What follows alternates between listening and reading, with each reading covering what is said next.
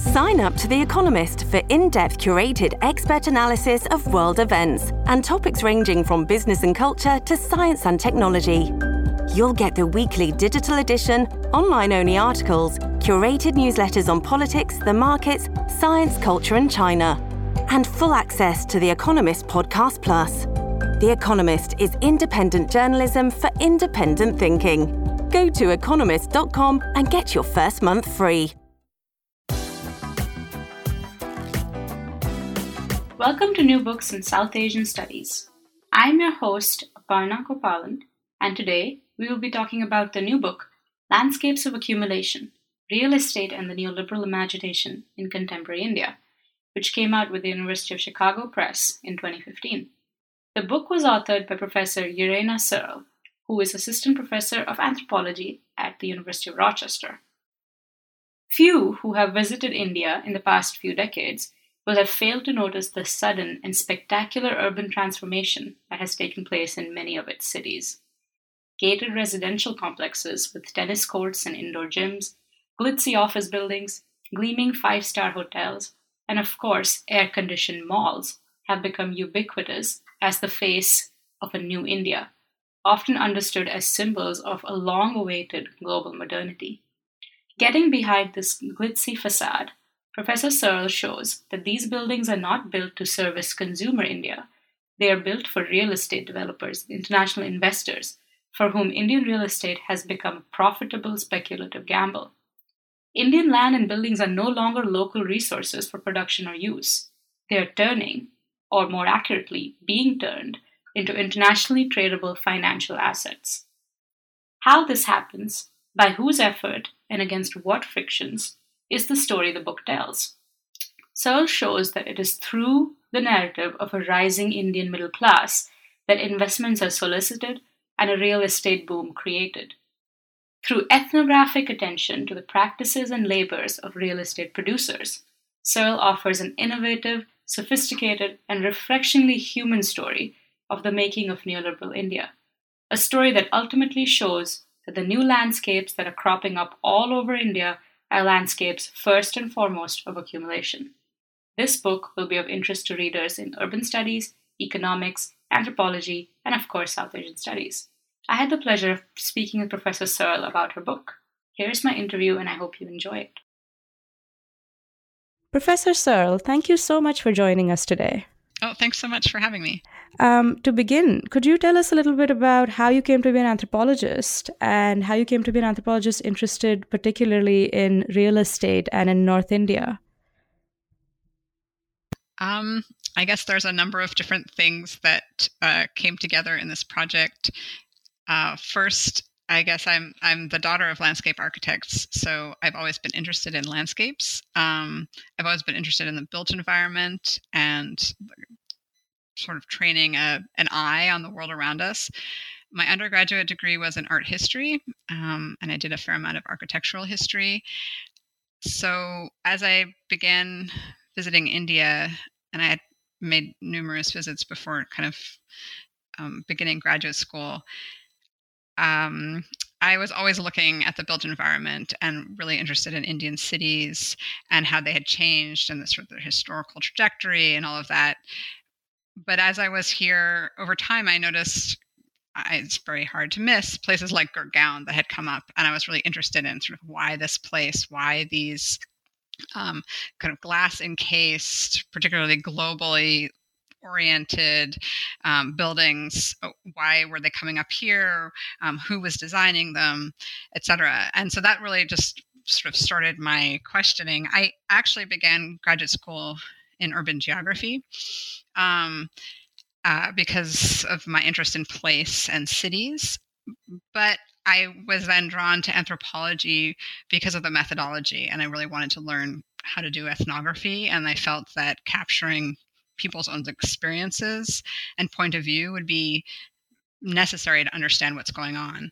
And in particular, at that time, there wasn't a lot in urban geography that actually, where people had actually talked to real estate developers, it was sort of a black box. So people talked about the effects of urbanization or the effects of gentrification, kind of things happening in the city, but primarily talking to residents. And so it's kind of like this, I don't know, these sort of bad guys who were never given a face or a voice. And I felt that with the tools of anthropology, perhaps I could get inside the world of real estate production to understand sort of how it worked. So that's sort of how I came to this topic. And even initially, even with that kind of understanding, I still was very much interested, I think this is my art history background, in talking with architects and trying to understand the design of these buildings. And I quickly realized that I shouldn't really think in that way about the buildings, that really these buildings were financial tools. They were ways that people were making money, and that was the driving factor here. And that architects, for example, weren't necessarily being paid very well, or they never finished drawings. So the buildings didn't necessarily represent architects' vision, although to some extent they did.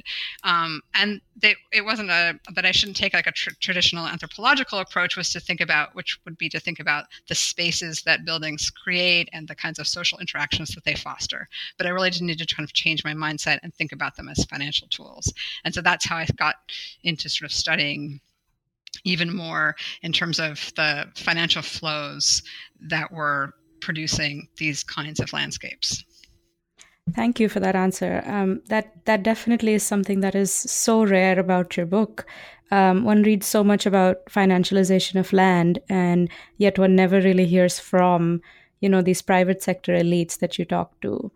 And you do describe, as you started to, some of the reasons that you thought it was important to pay attention to these groups of elites, because we can't get the full picture by looking at consumers or residents. But you also talked in the introduction of your book about some of the challenges that you encountered in studying this group. So could you tell us a bit more about those sort of methodological challenges for an anthropologist, as an anthropologist studying investors and developers? Yeah, I mean, I think every anthropologist faces these kinds of challenges, but just slightly different ones, right? So that one's positionality, who you are and your social position, then shapes your access to informants. And in this particular case, my positionality as a young white American woman and a student really didn't help me in gaining the rapport of these men, because it was primarily men as sort of male-dominated industry. Both the foreign private equity and other real estate investors who were working in the market, they were primarily men, and the Indian real estate developers were also primarily men. So there's just like lots of men, patriarchal society. I was young, I was foreign, I was a woman. So these things just didn't really lend themselves to kind of easy rapport.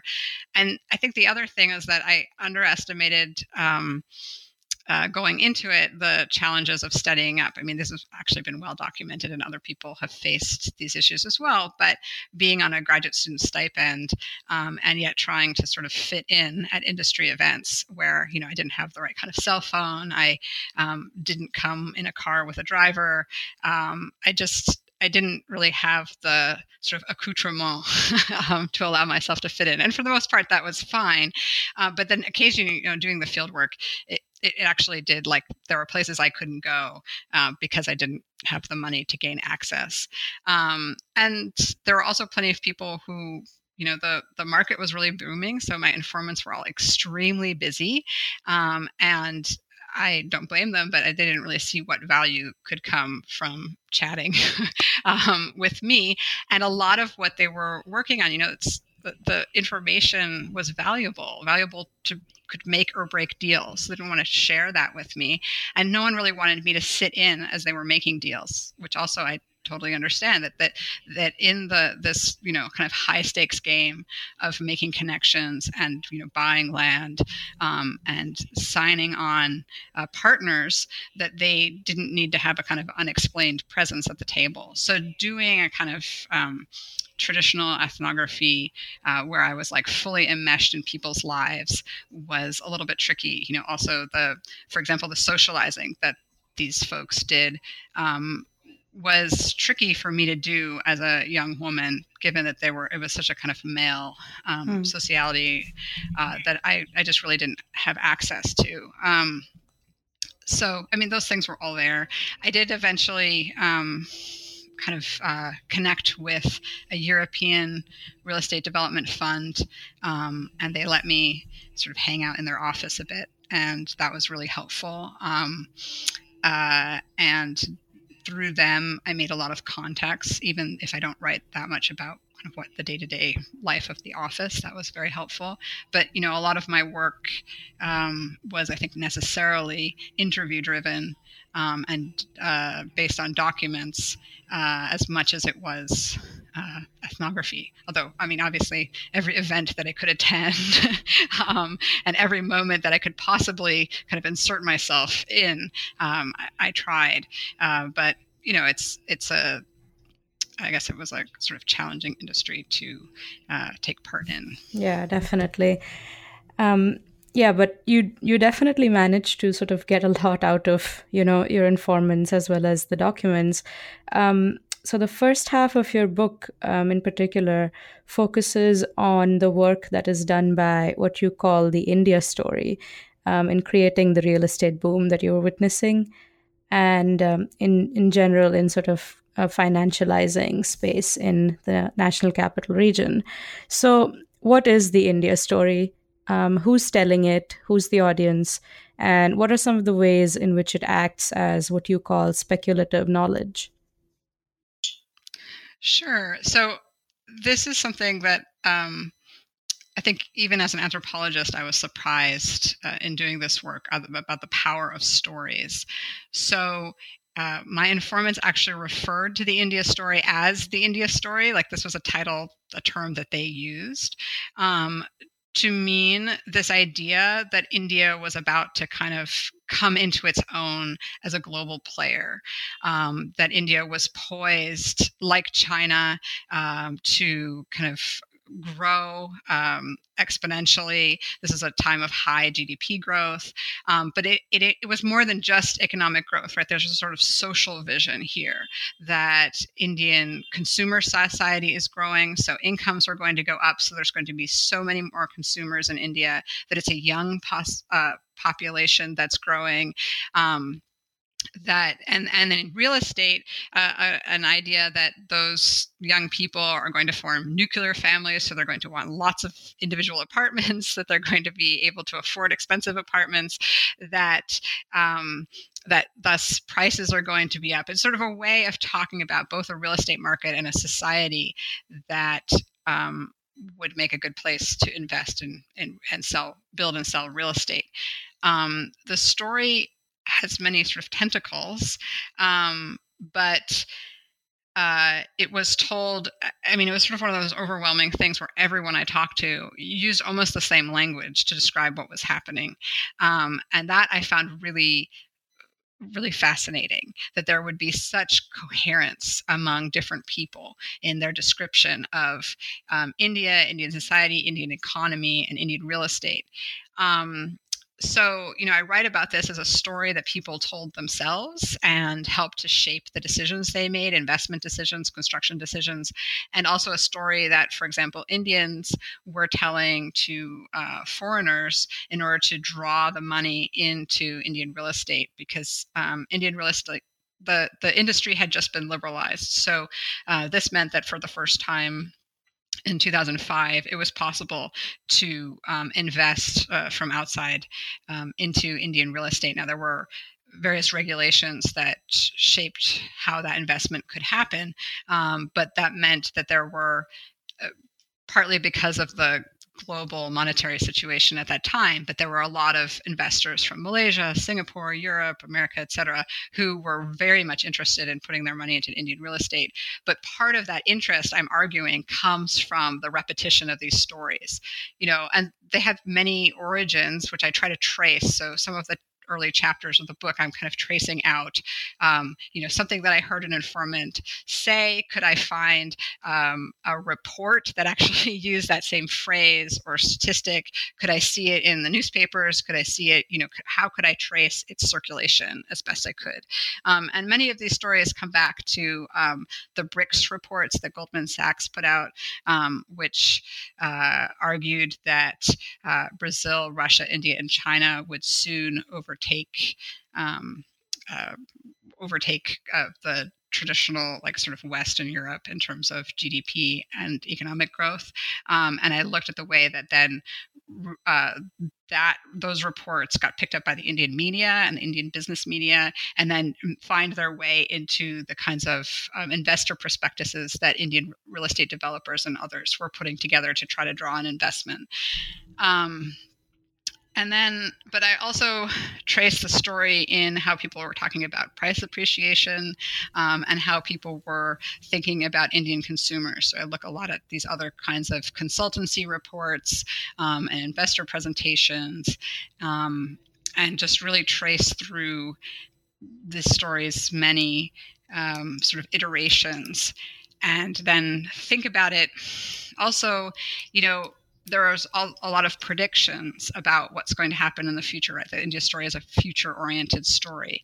And I argue that instead of thinking about whether this is true or not, the whole point of this kind of predictive story is to think about what work it does. So how does it help?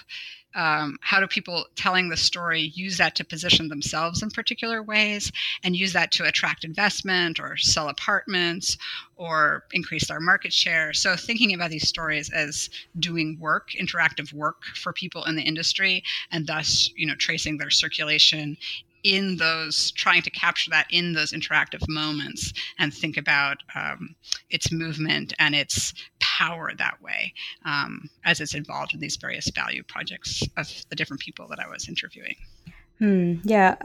I feel like the India story's full gravity sort of came through for me, especially in the conclusion, where you go back, to Gurgaon to find that the rental apartment market has crashed because there have been too many apartments produced, and the consumers who were sort of predicted to materialize didn't. And so it seems like one of the key features of this kind of the India story and this kind of future-centric temporality of your informants is that it does generate sort of immediate profits, but it seems like in the long run, it's unsustainable, even for themselves. So ultimately, who benefits from the India story, and what are some of the enduring effects of the India story that sort of outlast, market booms and busts? That's a really good question. I mean, I think, as you say, the India story had very good short-term effects for the people telling it often, right? They were able to float an initial a public offer on the stock exchange, or they were unable to make a partnership or to sell some buildings. And in some senses, that's, for my informants, that's all that mattered, right? They talked about long-term investment and a long-term future. They talked about a long temporality, in part to reassure other people that this wasn't speculation. So that was a concern, and I would even say an anxiety of my informants, is to talk about sort of market fundamentals and solidity and long-term growth. But really, people were quite focused on that short-term gain. But as you say, right, that this was speculative, and there just aren't enough people in India who could afford the kinds of apartments that were being built. And so part of my interest in speculation in the India story, right, is to think about why were these buildings being built in the first place if it's fairly clear that there just aren't enough wealthy people to buy them. But so even if it produces so in the long term, even if there is a market bust, or they don't sell as many apartments, or many of these real estate developers got into an incredible amount of debt, and many of them are kind of mired in lawsuits, and right now there's just many more apartments, for example, in Gurgaon outside of Delhi, than can be sold. So you're right, the boom did precipitate a bust, and obviously many people made losses, but people also sold and bought land, so it was productive. It just might not have been productive in the ways that people had hoped, and some people certainly made out very well through this. I would say, though, that like overall this story helps to, I saw it as a kind of alibi, which enabled people to real estate developers, real estate producers, to produce buildings for wealthy elites in a country that is full of people who are not wealthy elites, right? So it enabled a kind of capture of resources for the elites with this kind of thin veneer of the kind of predictive and future-oriented quality, which sort of said soon India will look just like, name your Western country or more developed place, like, soon Gurgaon will look just like Singapore, was a way for people to or an alibi that people used in order to build these very swanky elite places. And in fact, to capture that land from farmers, from poor people living in cities whose homes were demolished to make way for this. So it was a way to, or it served to disenfranchise the poor and enrich elites, even if later there was a bust and not all the apartments sold and that sort of. Yeah, thank you for that. I think that for me was one of the most important contributions of your book. Early in the book, you discuss, there's a lot of scholarship recently on accumulation by dispossession, but a lot more attention has been paid to the dispossession aspect of things than the accumulation and the forging of the roots of accumulation. And that comes through, like, even in the title of your book.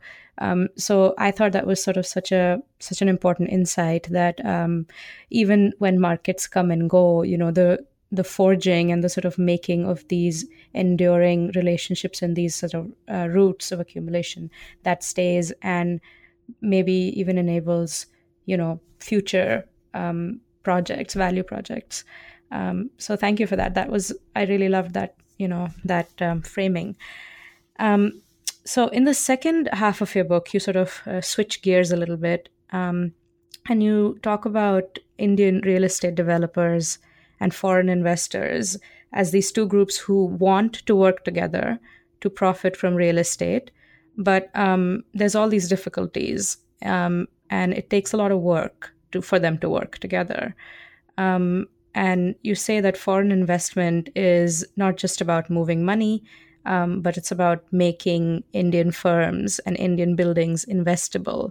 So what does that mean, and how is it accomplished? Yeah, I was really struck doing the field work by how much work it was taking in order to move money, right? That this wasn't some sort of like instantaneous flash finance, just kind of, it's just zeros and ones, and it just moves quickly through the international financial system. But that my informants were doing a lot of work. And a lot of that work actually was this kind of image work, right? So it was about convincing other people. So, for example, if you're a private real estate investment fund and you put together all of this money from various investors around the world, and it's in a fund, and you've come to India and you want to invest it, before you are able to do some kind of tie-up with an Indian company. So you can invest it either in a construction project or in an Indian company at the corporate level, and then it would flow into the various construction projects that they have, that they're doing. So you either have to make that particular investment, like the construction project or the corporation, look like something you would want to invest in, right? And so people are doing research and they're trying to work out, where should we invest that money? Which of the many, many Indian developers is a company that's trustworthy, that's doing good work, that has a profitable business model, et cetera. And they're doing all of that research. But in so doing, and then also in communicating back to, an investment board that might be sitting in New York or in London, they also need to, I guess in some ways, kind of either gloss over or fix many of the problems that, from an investor point of view, they see in the way that Indian real estate is being done. So from their point of view, they have a very different model for how real estate should progress, what construction would look like, what finished buildings, in fact, should look like. From their point of view, there were buildings all over India, obviously, but from an investor point of view, there was no investable buildings, which meant that they also felt that many of the construction projects that were coming up were also not investable, which meant they didn't like the floor plans, they didn't like the facades, they didn't like the kind of infrastructure that would be there in the building. And so they were trying to influence all of that to find buildings that they thought would make good investments. And then they also didn't like much of what they saw about the companies. A lot of Indian real estate development companies were fairly small outfits that were organized as family-run firms. And the way that they had done business in the past in India, and actually continued to do business, was what investors would think of as informal. So a lot of cash payments, a lot of connections with politicians in order to get land and approvals.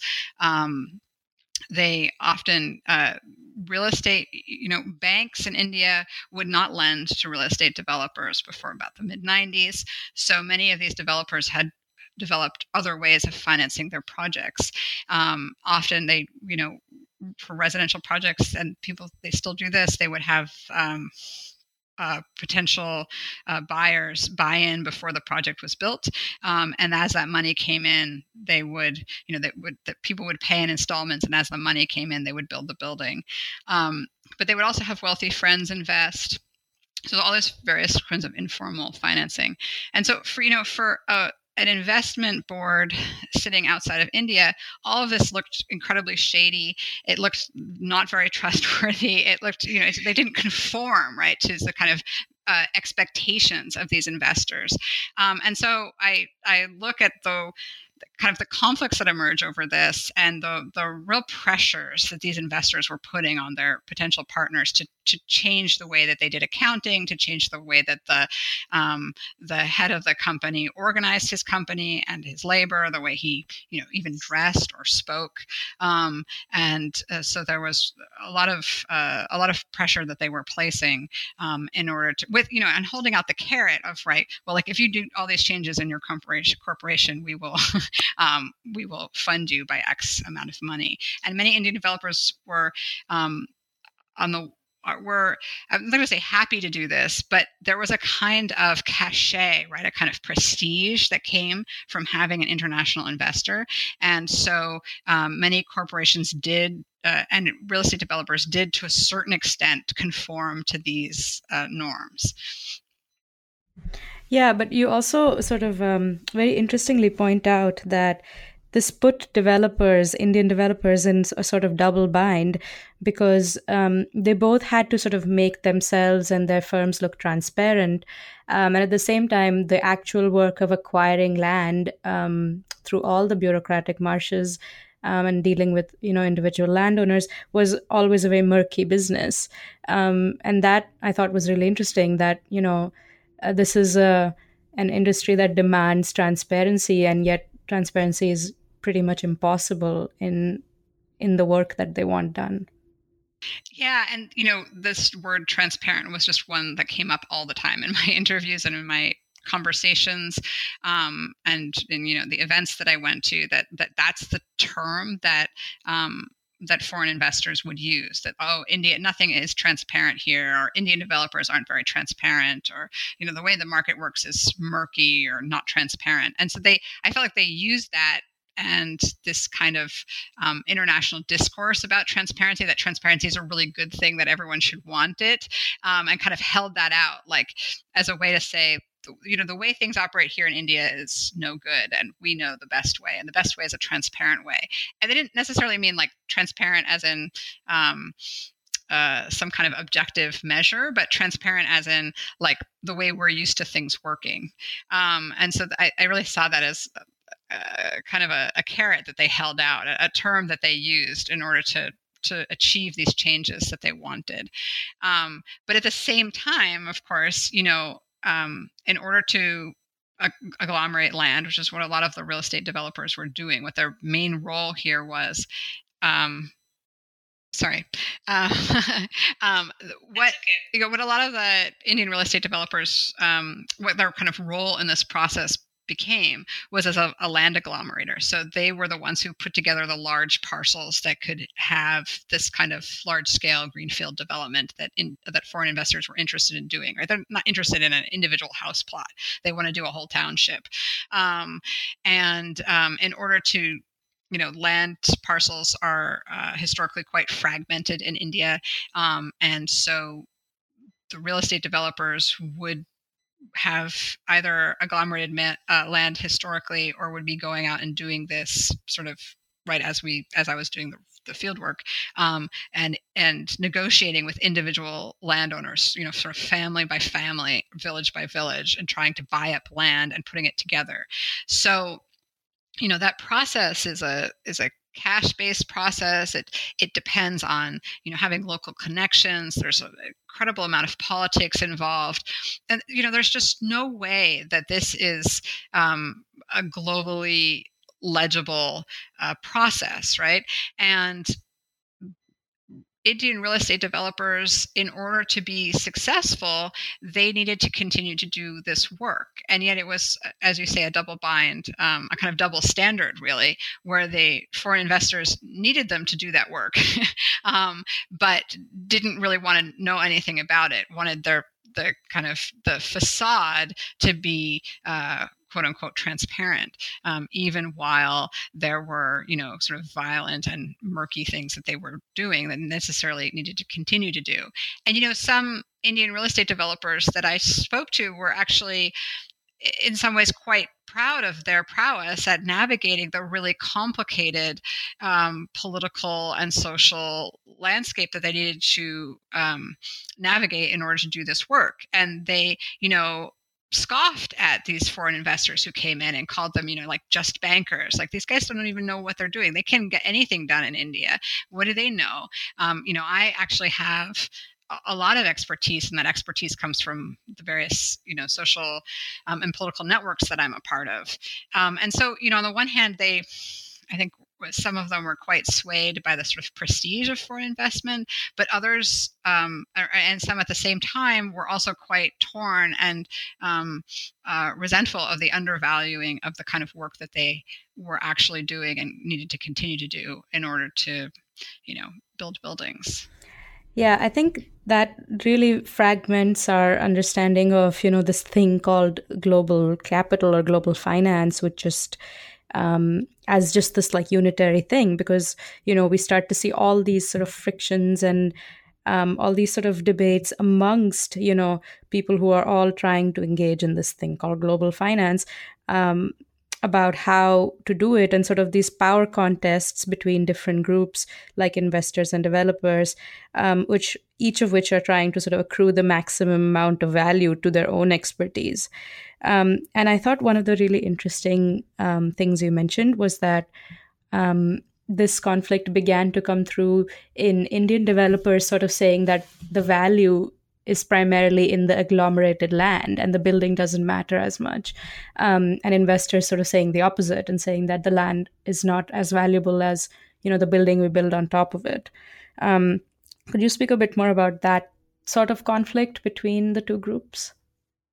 Yeah, they really had a very different model of what real estate development was. The foreign investors who came in really saw the building itself, its design, the construction, as the thing that was going to generate value, because they were thinking of the building in terms of long-term leases, and leasing this out often, for example, if there was a commercial building, to corporate clients, many maybe multinationals. So they really thought the value came in producing exactly the kind of building that those kinds of corporates who could pay high rents would be interested in leasing. But for Indian real estate developers, there was a lot in the way that the market had worked in India that mitigated against that understanding, right? And so the really difficult part of real estate development was agglomerating all that land. It takes an incredible amount of time and connections. And that the building itself was sort of secondary, partly also because even commercial buildings in India, until this point were sold, so they would be sold off to many people. So from the developer's point of view, if you're going to sell a building, it doesn't really matter that much. I mean, as long as you can sell it, and sometimes even sell it in advance to investors, then it doesn't, like the layout and the construction sort of materials, et cetera, the design doesn't matter that much. What really mattered was getting all that land together to build the building. So it's just like a very different understanding of where value lay. And I saw that most where they were negotiating the cost of land.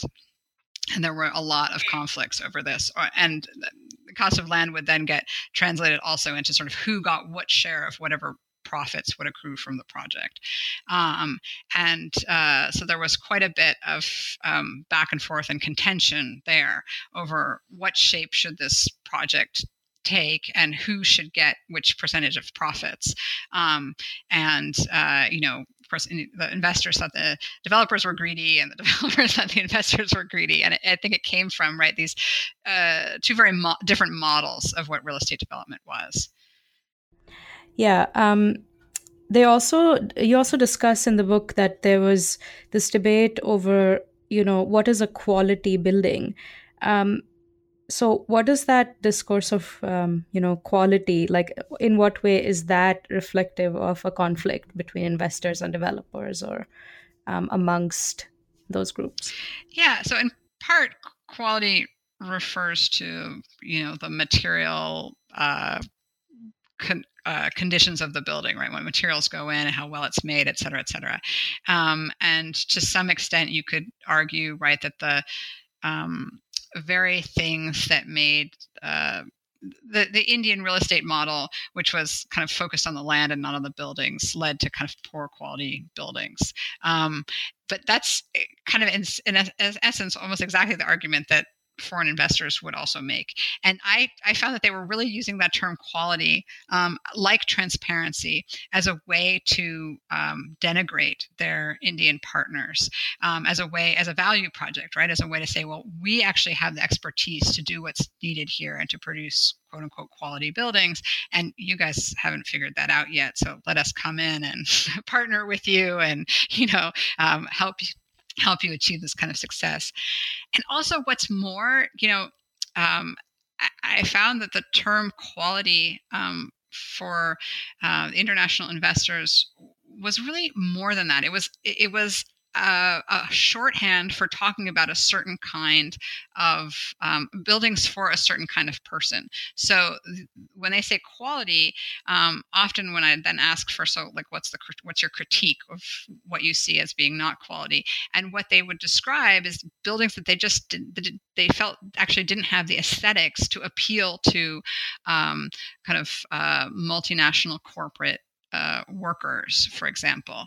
And so I found it a very interesting discourse, and I kind of traced through these various what I could term quality projects, so the quality projects of these investors who wanted to produce a specific kind of design and aesthetic qualities in the building, and then quality projects of Indian real estate developers.